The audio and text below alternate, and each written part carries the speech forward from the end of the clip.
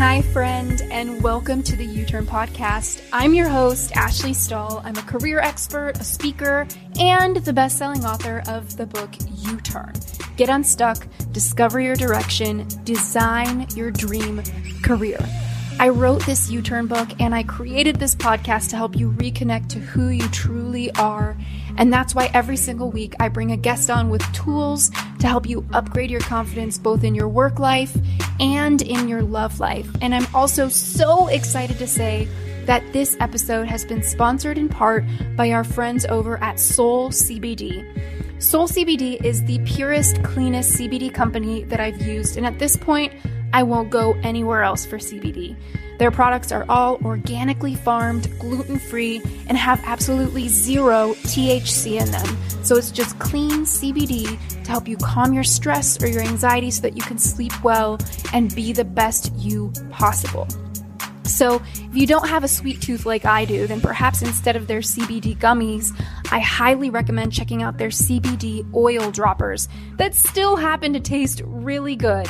The highest dose is 1,500 milligrams, the lightest dose is 500 milligrams, and their flavors include watermelon mint, orange, peppermint, and my personal favorite, the lemon lime. So before I became obsessed with the CBD gummies, I was taking these droppers at night per the suggestion of my doctor, who told me that they are totally safe and such a great way for me to get better, deeper sleep so that I can wake up replenished and tackle the day. Co-founder of Soul CBD, Mike Lee, discovered this product as a healing remedy for him after being a professional boxer, enduring all sorts of injuries during his career in boxing matches all around the world. And it's helped him heal so much with his autoimmune illness. It's really this product that was key to bringing his body back into a better homeostasis, and I know it's doing the same for so many people. This little oil dropper is perfect to throw into your purse, or if you're feeling extra, you can drop a little splash of it into your coffee or your cocktail to calm yourself down for the day. As you know, our friends at Soul CBD have given us a discount code for 15% off your order. I can't suggest them enough. Head on over to ashleystahl.com/soul to access our special page with them. That's ASHLEYSTAHL.com/SOUL, soul, to access our page. And don't forget to use the code U-TURN at checkout for 15% off. That's YOUTURN. Now let's get into this week's episode. I started making it a point to talk to my close friends about money, how much money we make, how much money we're investing, whether we're presently in charge of the investments or if it's our partner. And also talking about, I'm curious about women's experience with investing. Do you have no experience at all? Why not? Do you have self-judgment around that? What is holding you back from investing? And from there, I would also examine your relationship to debt versus investing.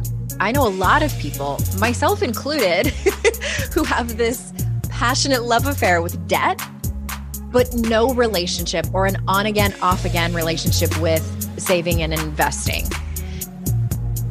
Hi, U-Turn friends. It's Ash here for another week on the U-Turn podcast in the mindset category. And I'm so excited to bring Andrea Owen on. She's an author, a mentor, a certified life coach, and she helps high achieving women let go of perfectionism, control, isolation, and just choose that courage instead and that confidence instead. So, I'm so excited to be having a conversation with her. Her first and most recent book, not her first book, How to Stop Feeling Like Shit, was translated into 18 different languages. I just love that title so much. It's so straightforward. I did too. You know exactly what you're getting, right?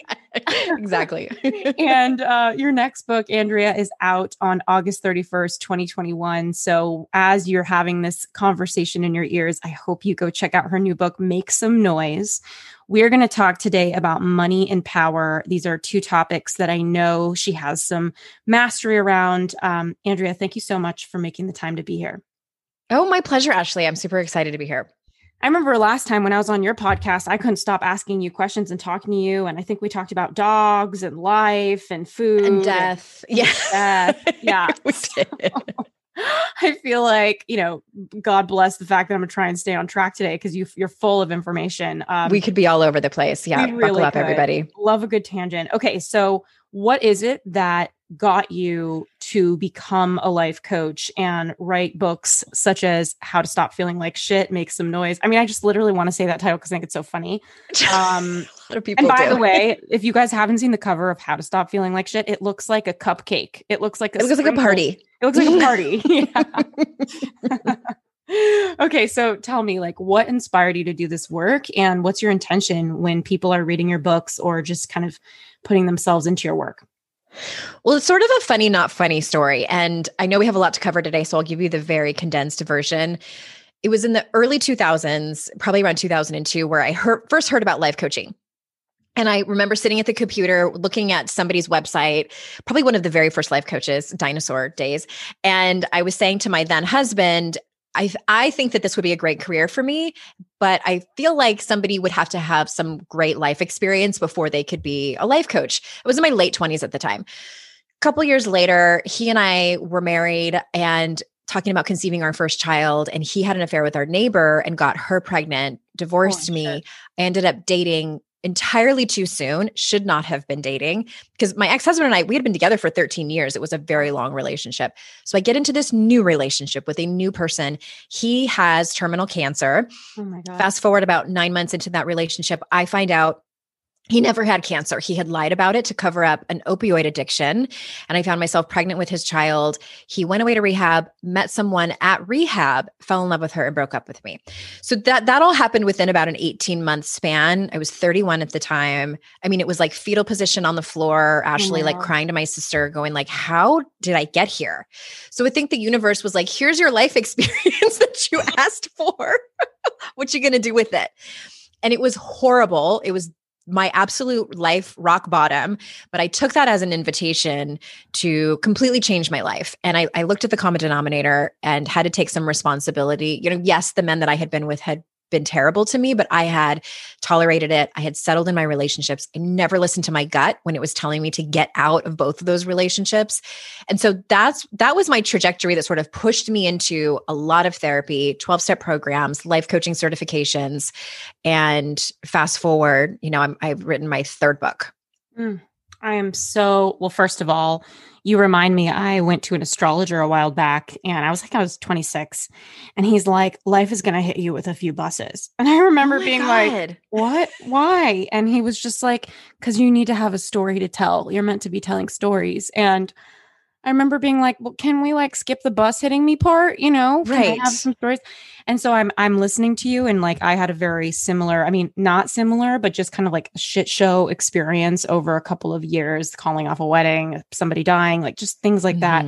And obviously, when you feel heartbroken, it's easy to either, fall apart or feel you're more fragile, you're more receptive, you're more tender with life and, just more open. It's like your heart's broken and it's open. So, I'm curious, how did you start? You did all the life coaching certifications and you put yourself in the world of learning. I feel like that could be just as much of a growth opportunity as much as it could be a distraction. Do you know what I mean? Sometimes personal development, we just become these junkies. How did you find yourself, or what were some things you did through that experience that you really felt like you came home to yourself? I want to just underscore what you just said. That is really important because I think people in helping professions can go down that path of let me help everyone else with their lives and ignore mine.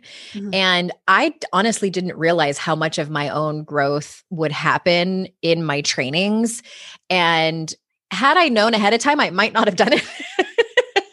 I wanted to just kind of skate on the surface of my own personal development, but alas, I went and was trained in shame work, and it was quite a deep dive.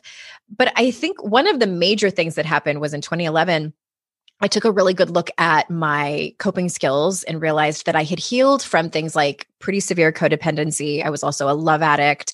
I also sort of flirted in and out with an eating disorder in my 20s.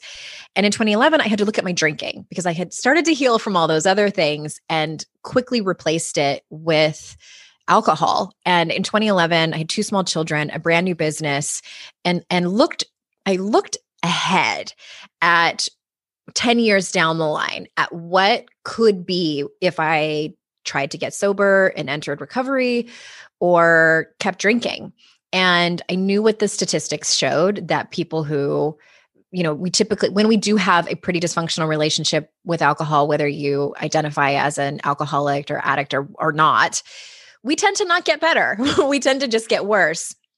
And so I got sober, and I've been sober for almost 10 years now. That truly opened up so much for me mentally, emotionally, spiritually, probably physically, even though I was not physically addicted to alcohol, like what does happen to a lot of people.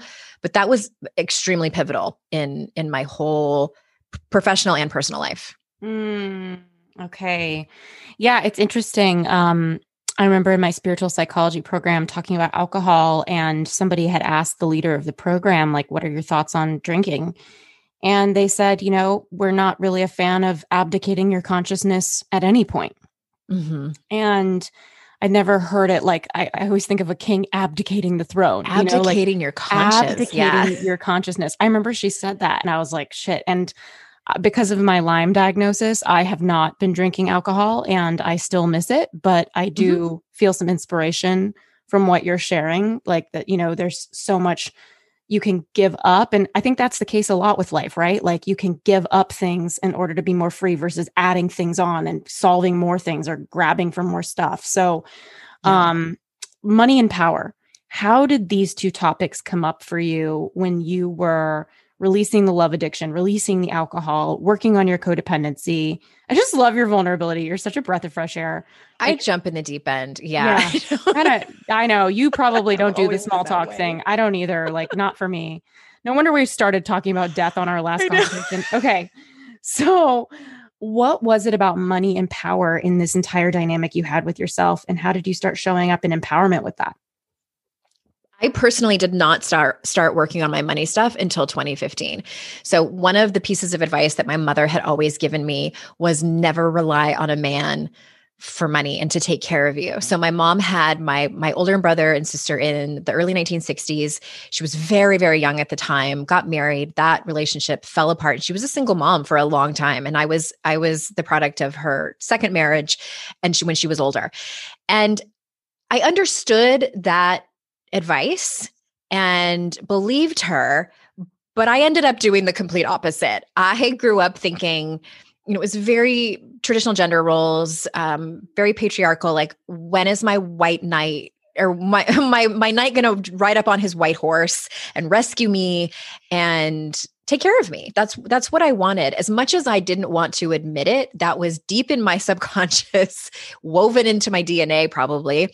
And that's what I wanted. So I found myself in my 30s, and, my husband had a decent job and was, my business is starting to pick up. And I went to a personal development workshop, and we were talking about money, and I had a huge breakthrough with my own money story. And then from there, sort of ran with it. And how it points to this book is I knew that I could not talk about women's empowerment without talking about money. Whether we like it or not, money is the currency for just about everything. So, and no one can argue that there are ways in which women have a harder time talking about it. So that's the reason that I had to start talking about it. I didn't intend to talk about power until I started writing about it and asking women about it. And that topic came up later. Okay. So I know a lot of women here, it's kind of like weight loss as a woman. I feel like, before I went on my clean eating diet, which is now just my lifestyle choice for my health, I always wanted to lose another 5 pounds. Now I'm kind of like, I eat so healthy that like my body just stays healthy looking, But I feel like it's kind of the same thing with money. Like everybody always wants to just make a little more money. So I'm curious, like what feedback would you have for the woman who's listening right now, and she's kind of like in her job and she wants to make more, and maybe she's just living paycheck to paycheck like most people are, if they're even lucky, in today's world. So I don't know, what feedback would you have for them to get started in creating more power with money, especially if they've had a history of debt? I think that it can, first and foremost, I want to say it can be complicated. So if someone's listening and they have never done any sort of deeper emotional work around the topic of money, I want everybody to start there. I don't think that you could read all the books in the world and listen to all the podcasts and have all the strategies for investing and all those things. And if you're not kind of quote unquote right emotionally around money, I do think that it's still going to be a slippery slope. So, and I'm sure you've talked about it here and had other experts on. I ask a million questions in my book about starting that journey with uncovering your money story. It starts in childhood. I tell a quick story in the book about how personally growing up, I'm a Gen Xer. I grew up in the 80s and we had these, it was sort of I guess the first audiobook. There were these little records that came with a book, and it was the Disney stories. And my favorite one was 101 Dalmatians. And as I was writing this chapter, I realized that the very first and probably only role model of a woman who was self-made was Cruella de Vil. And some people might say well, it's just a Disney story. Does it really matter? My argument is absolutely it does. I had big fat zero role models, both in real life or via the media, books and TV movies, of a woman who was wealthy, who did it on her own, who was any kind of humanitarian, or even not a humanitarian, just a good person. Wealthy women were cruel, backstabbing, conniving, or if they were nice and sweet, they had inherited the money somehow or married into it. So that's just, one example of how we grow up and internalize these types of narratives around asking for money, asking for what you want, et cetera, around money. And from there, I would also examine your relationship to debt versus investing. I know a lot of people, myself included, who have this passionate love affair with debt, but no relationship or an on-again, off-again relationship with saving and investing. And, I'm not here to tell people how to save and invest or even get out of debt, but just my point is examine your relationships with these different categories and topics around money and power. I mean, power is a whole nother conversation. We can talk about that too, but I'm going to pause and get a drink of kombucha while you add anything you want to add. No, I mean, I think that the internal narrative, sometimes it feels like no matter how much personal development we do around money, that gravitational pull that we can feel back into the way we have always seen money, or back into the struggles that have always been our comfort zone, seems to rear its ugly head. Mm-hmm. And it's I don't know, I think that's what growth is. It's a little bit messy, right? You come undone in order to put yourself back together sometimes. And I think with money, as you're sharing, it can be very emotional and scattered. And so I'm curious, what are some specific questions that you would suggest anyone listening should be asking themselves about money, to kind of loosen their relationship with it and create more success for themselves? Yeah, I mean, it starts with, as most people can probably assume, it starts with digging into what is your earliest memory from your parents or parent or other caregiver talking about money. What was being said? What were the feelings or emotions? Did you get a sense that there was something happening? Even if things weren't being said, and it doesn't matter if you interpreted things correctly or incorrectly. It just the whole point is to write down what you remember. Did your parents teach you about money? Did you have an allowance? Were you allowed to do anything you wanted with it? Did you have to save it? Did your parents fight about money, or were you raised by a single parent and the other parent controlled the money? Or did you grow up with, there's so many nuances about just your childhood. And then in high school, did you have a job? Why or why not? What kind of work ethic was taught to you? And was it connected to money? Did you grow up seeing women in your life handle money? And if you did they handle it well? Did you ever see a woman or know a woman who worked in banking or finance other than a bank teller? Did you know anyone wealthy or rich? How did you know that they were wealthy? What did your parents or other adults say about those people, or just wealthy people in general? So it's all of these things that build this narrative. And sometimes, like you said, you could have conflicting advice or stories from one parent versus the other, or maybe you had a family friend or an older sister that told you different advice, and it just was confusing. Like that happens a lot too, because people definitely have their opinions about money and wealthy people, about poverty. They're out there. You just have to do some digging in order to figure out what your money story is. Hey U-Turners, this episode is sponsored in part by our really good friends over at Organifi. And what I absolutely love about them as a company is that their products are perfect for someone like me who has a busy schedule but really wants her nutrients on the go. It can be really hard to set that time aside to do the juicing or eat your greens, and that is why I've particularly fallen in love with their green juice powder. This powder has become something I just throw into my protein shake to make sure I'm getting my greens on, and oddly, I've gotten so into it that now I'm throwing it into my morning coffee with a nut milk, which somehow is making my coffee taste like a peppermint coffee. No idea how that happened. But truly, even if I had the time to juice vegetables or make massive salads, I don't always love that taste of the dark leafy greens. Their green juice powder is packed with superfoods like moringa, chlorella, mint, beetroot, matcha, wheatgrass, ashwagandha, turmeric.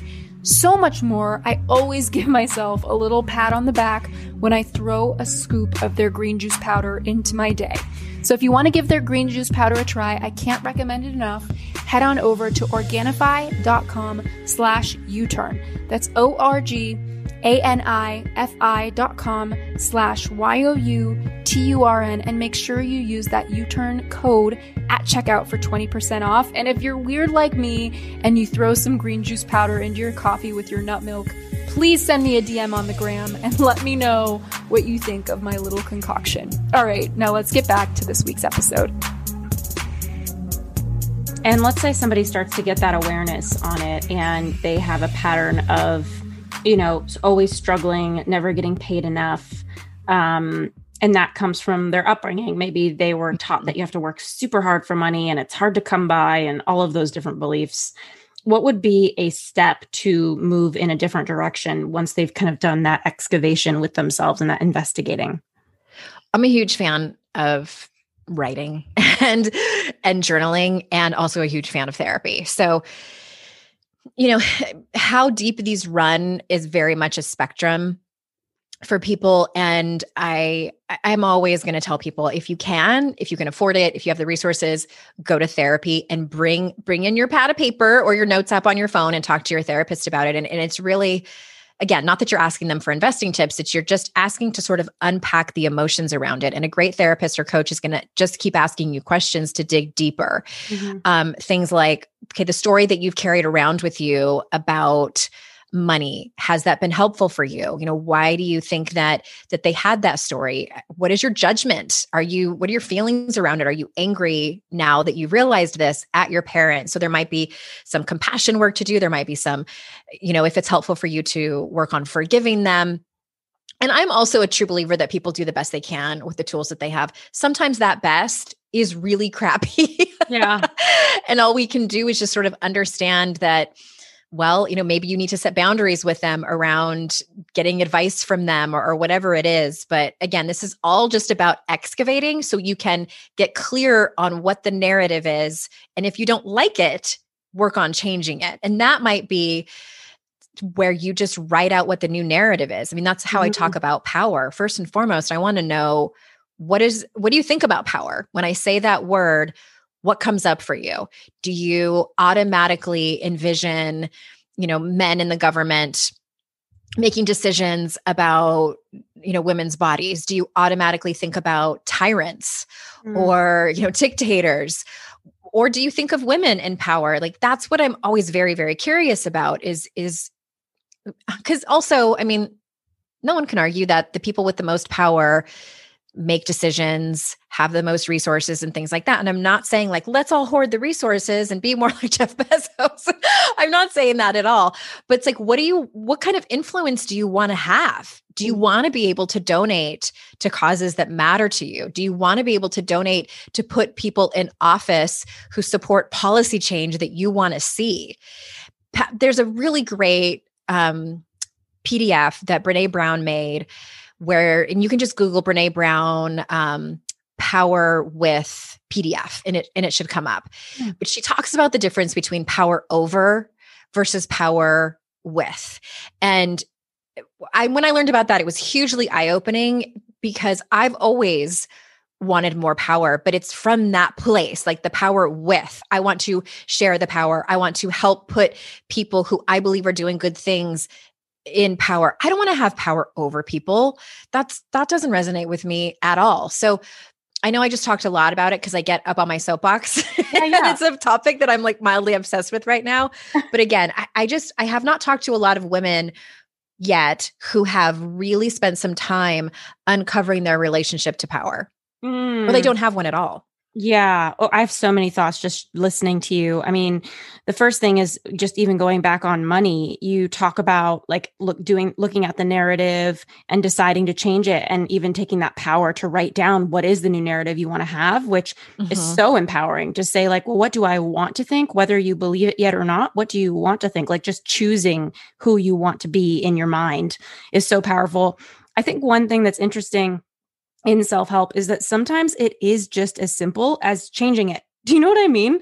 Like sometimes we can get stuck in the emotionality and the stories and the reflecting and the processing when really it's like, stop doing that thing. Just stop. There's a funny Bob Newhart.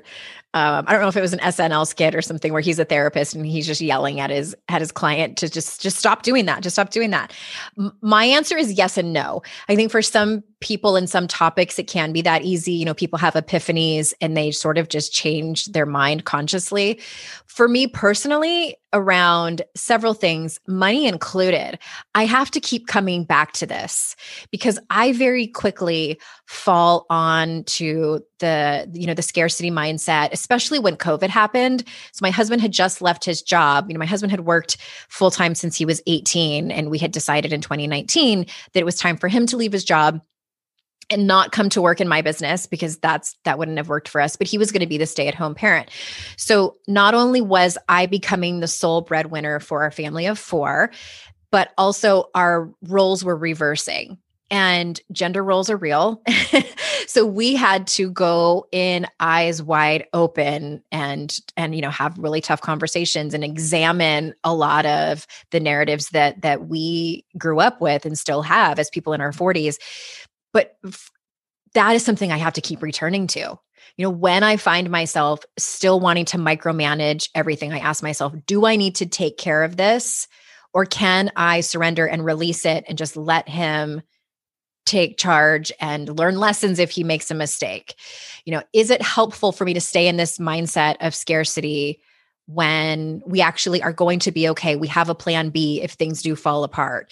So, and as somebody who was diagnosed with anxiety disorder in 2003, my brain likes to run away from me very quickly. So I know that's just my process. Yeah. Well, you know, and I do think sometimes the work is if you do just, sit with your pattern. So let's say you have this pattern of overspending and financial struggling. It's like, what comes up for you when you don't buy that thing that you really want to buy because you're trying to make a change? Can you sit with all of those feelings that you've been avoiding by buying the thing? And there's transformation in that, like learning how to sit in that discomfort, not getting what you want or not playing that pattern out. And, on the note of power, I love that you talked about like kind of some ideas of what you think of when you think of power.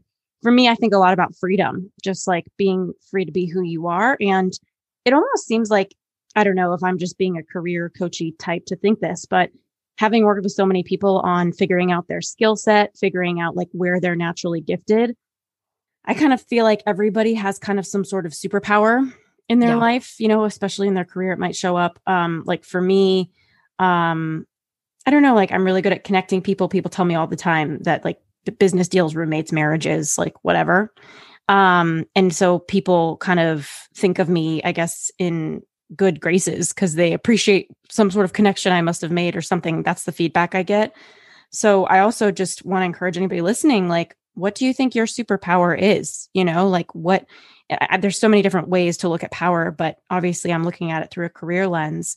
Okay, Andrea, you talk a lot also about starting before you're ready. And I know that this concept has come up in the self-help world, and I know that you probably have a very different take on it.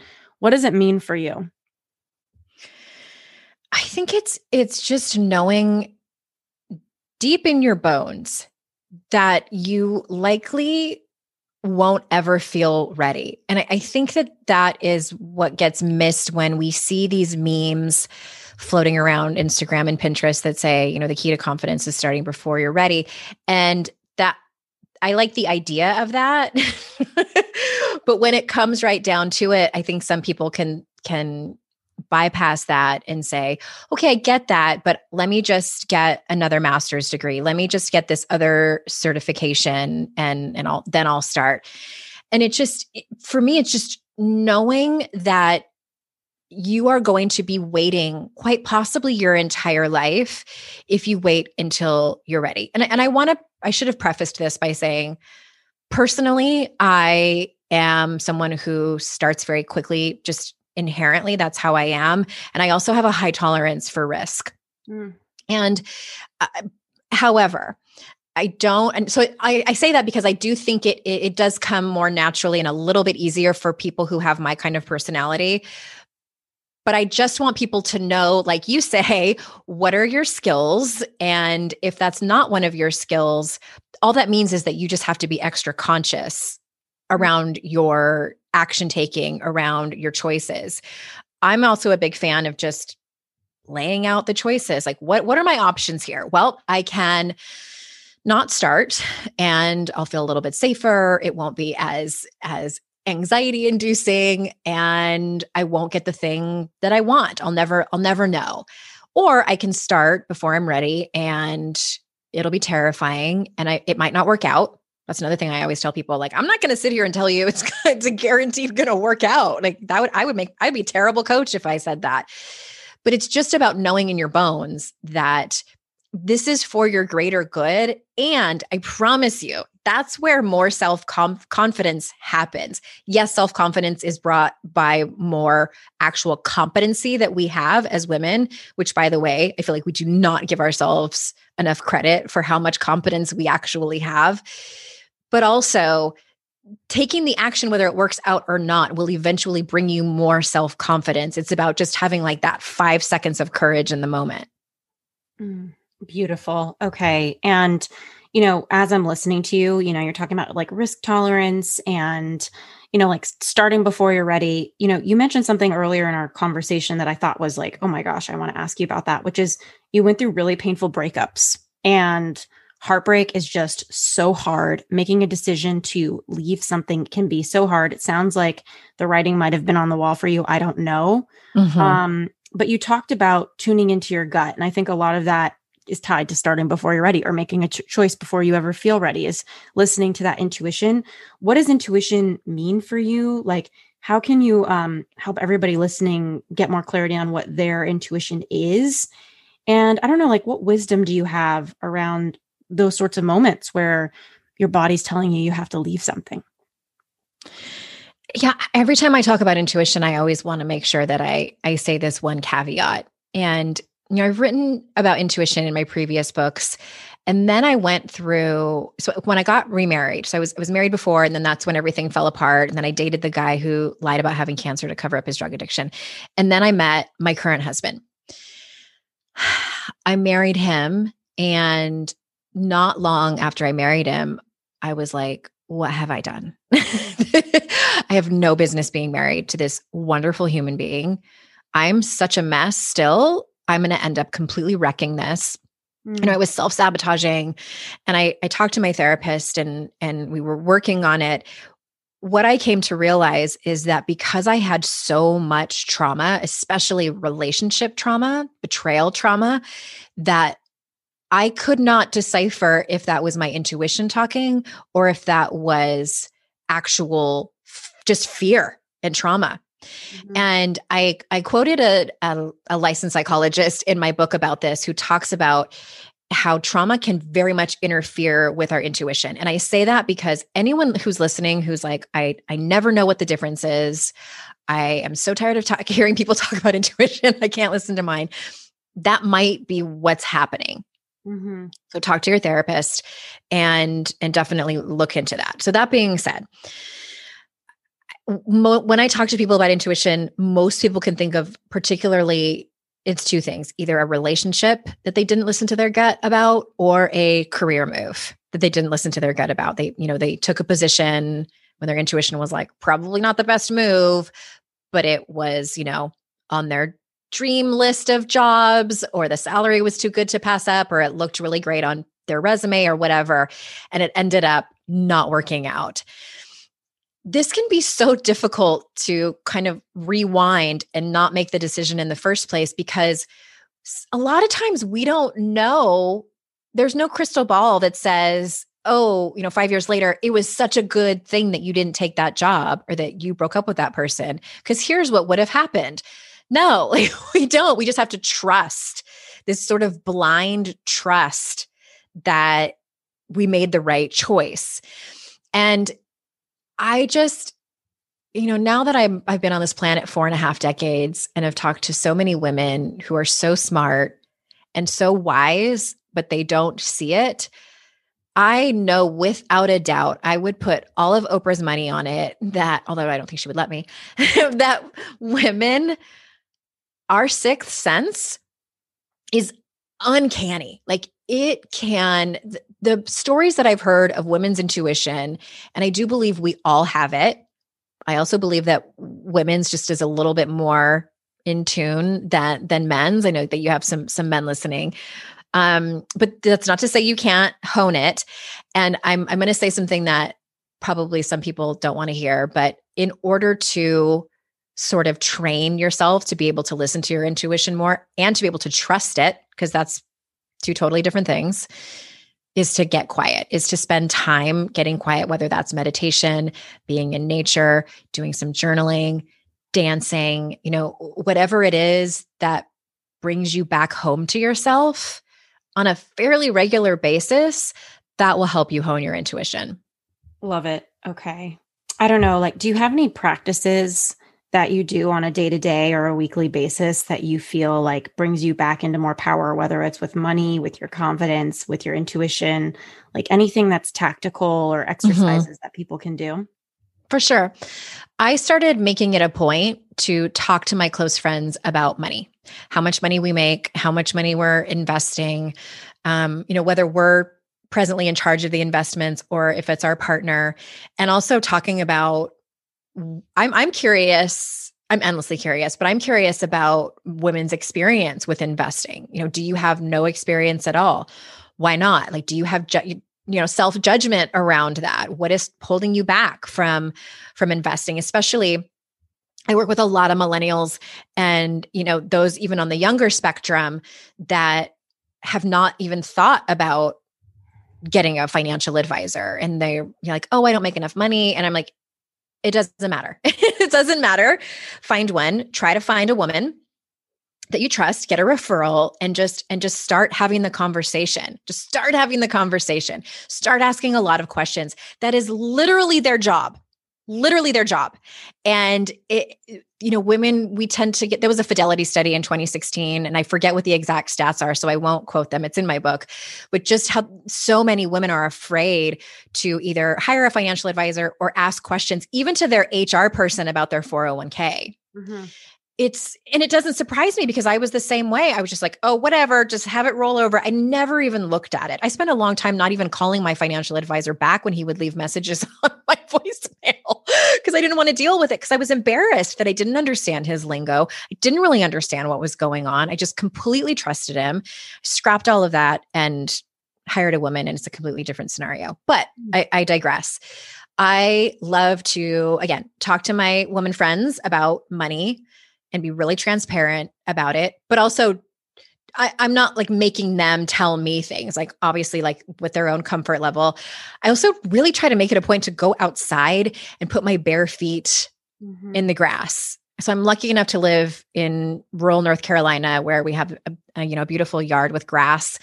And I try to go out there, get some sunshine on my face, even though I work from home, and just have that kind of grounding. Yoga and meditation is something that I like the idea of. I'm not great at it, but I do exercise in different ways. I'm also hugely into dance. I dance around with my dog in my kitchen and in my office. And yeah, those are probably my favorite go-tos. Love that. On that note of what you're sharing with connecting with friends, recently I just sent a doodle out to my girlfriends. There's like 7 of them. And I said, like, what day of the week, every single week, would an hour coffee Zoom catch up feel good? And you don't have to come if you don't want to. And I have a recurring Zoom invite with 7 friends where they can just hop on. And it's like on Fridays, I'm just having coffee by myself. Sometimes nobody shows up on the Zoom. And then other times people show up.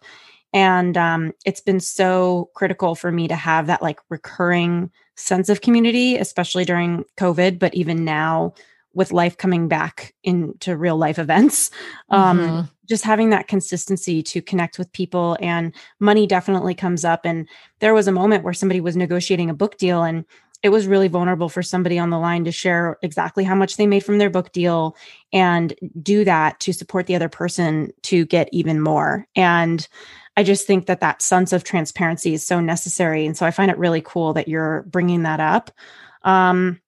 Any final words, or is there anything I haven't asked you about confidence or money or power that you think is just really key for somebody to know? And tell us a little bit about your book that's coming out on August 30th, 2021. Yeah, I think we covered so much and bounced around, and you're such a good interviewer that I was able to get lots of words in. No, just this book, Make Some Noise, is my 3rd book. And the reason that I wrote it from a feminist foundation is because I felt like I could not write another women's empowerment book without naming essentially the elephant in the room. And that's the culture that raised us. I believe, I've been doing this work for like 14 years now, that a lot of our struggles, if we're talking about women's empowerment around people pleasing and perfectionism and isolation and things like that, and poor boundary setting, are rooted in how we are raised. And that's what I wanted to name. And also there's some internalized misogyny in there, which I won't, that's another conversation for another time, but that's, it's not a feminist theory book, and it's not at all heavy-handed. I don't know how to write like that. So there's some humor in there, and it's fun. I ask over 250 questions in the book. So be prepared to, to really do some thinking about your own life. And I think that's about it. There's tons of bonuses too that go with it for people that buy the book. Oh, where can they find that? So that's at AndreaOwen.com/noise. There's a really beautiful workbook that people can download where all those questions will live, and a bunch of other things too that they can grab over there. AndreaOwen.com/noise. Yay. Thank you so much again for coming on. Thank you, Ashley. It's always a pleasure to talk to you. Yeah, you are so much fun. Thanks so much for listening to this week's episode of the U-Turn Podcast. Big shout out with so much gratitude to our sponsor, SaneBox. If email has become a soul-crushing distraction for you, then you need SaneBox. Their artificial intelligence easily syncs with your email and monitors your inbox, putting spammy emails you don't want into a separate folder beneath your inbox and sent folder, and it spares you from hours of endless time deleting emails that you never really wanted or should have gotten. This has been such a game changer for my productivity, and if you know just how email folders work, then you pretty much know how SaneBox works. Find an email in the wrong folder, you can just move it. There's really nothing to learn, nothing to install. SaneBox works directly with every single email server or service that has ever been created. Head on over to www.sanebox.com/U-turn. That's SaneBox.com/YOUTURN to access 14 days of SaneBox for free, as well as a $25 credit for a serious discount on their super affordable membership. In the meantime, if you heard about any resource you're interested in from one of our guests, you can find it listed in our show notes on the podcast tab of my website, ashleystahl.com. That's ASHLEYSTAHL.com. LEYSTAHL.com. Thanks again for listening, and I can't wait to connect with you next week.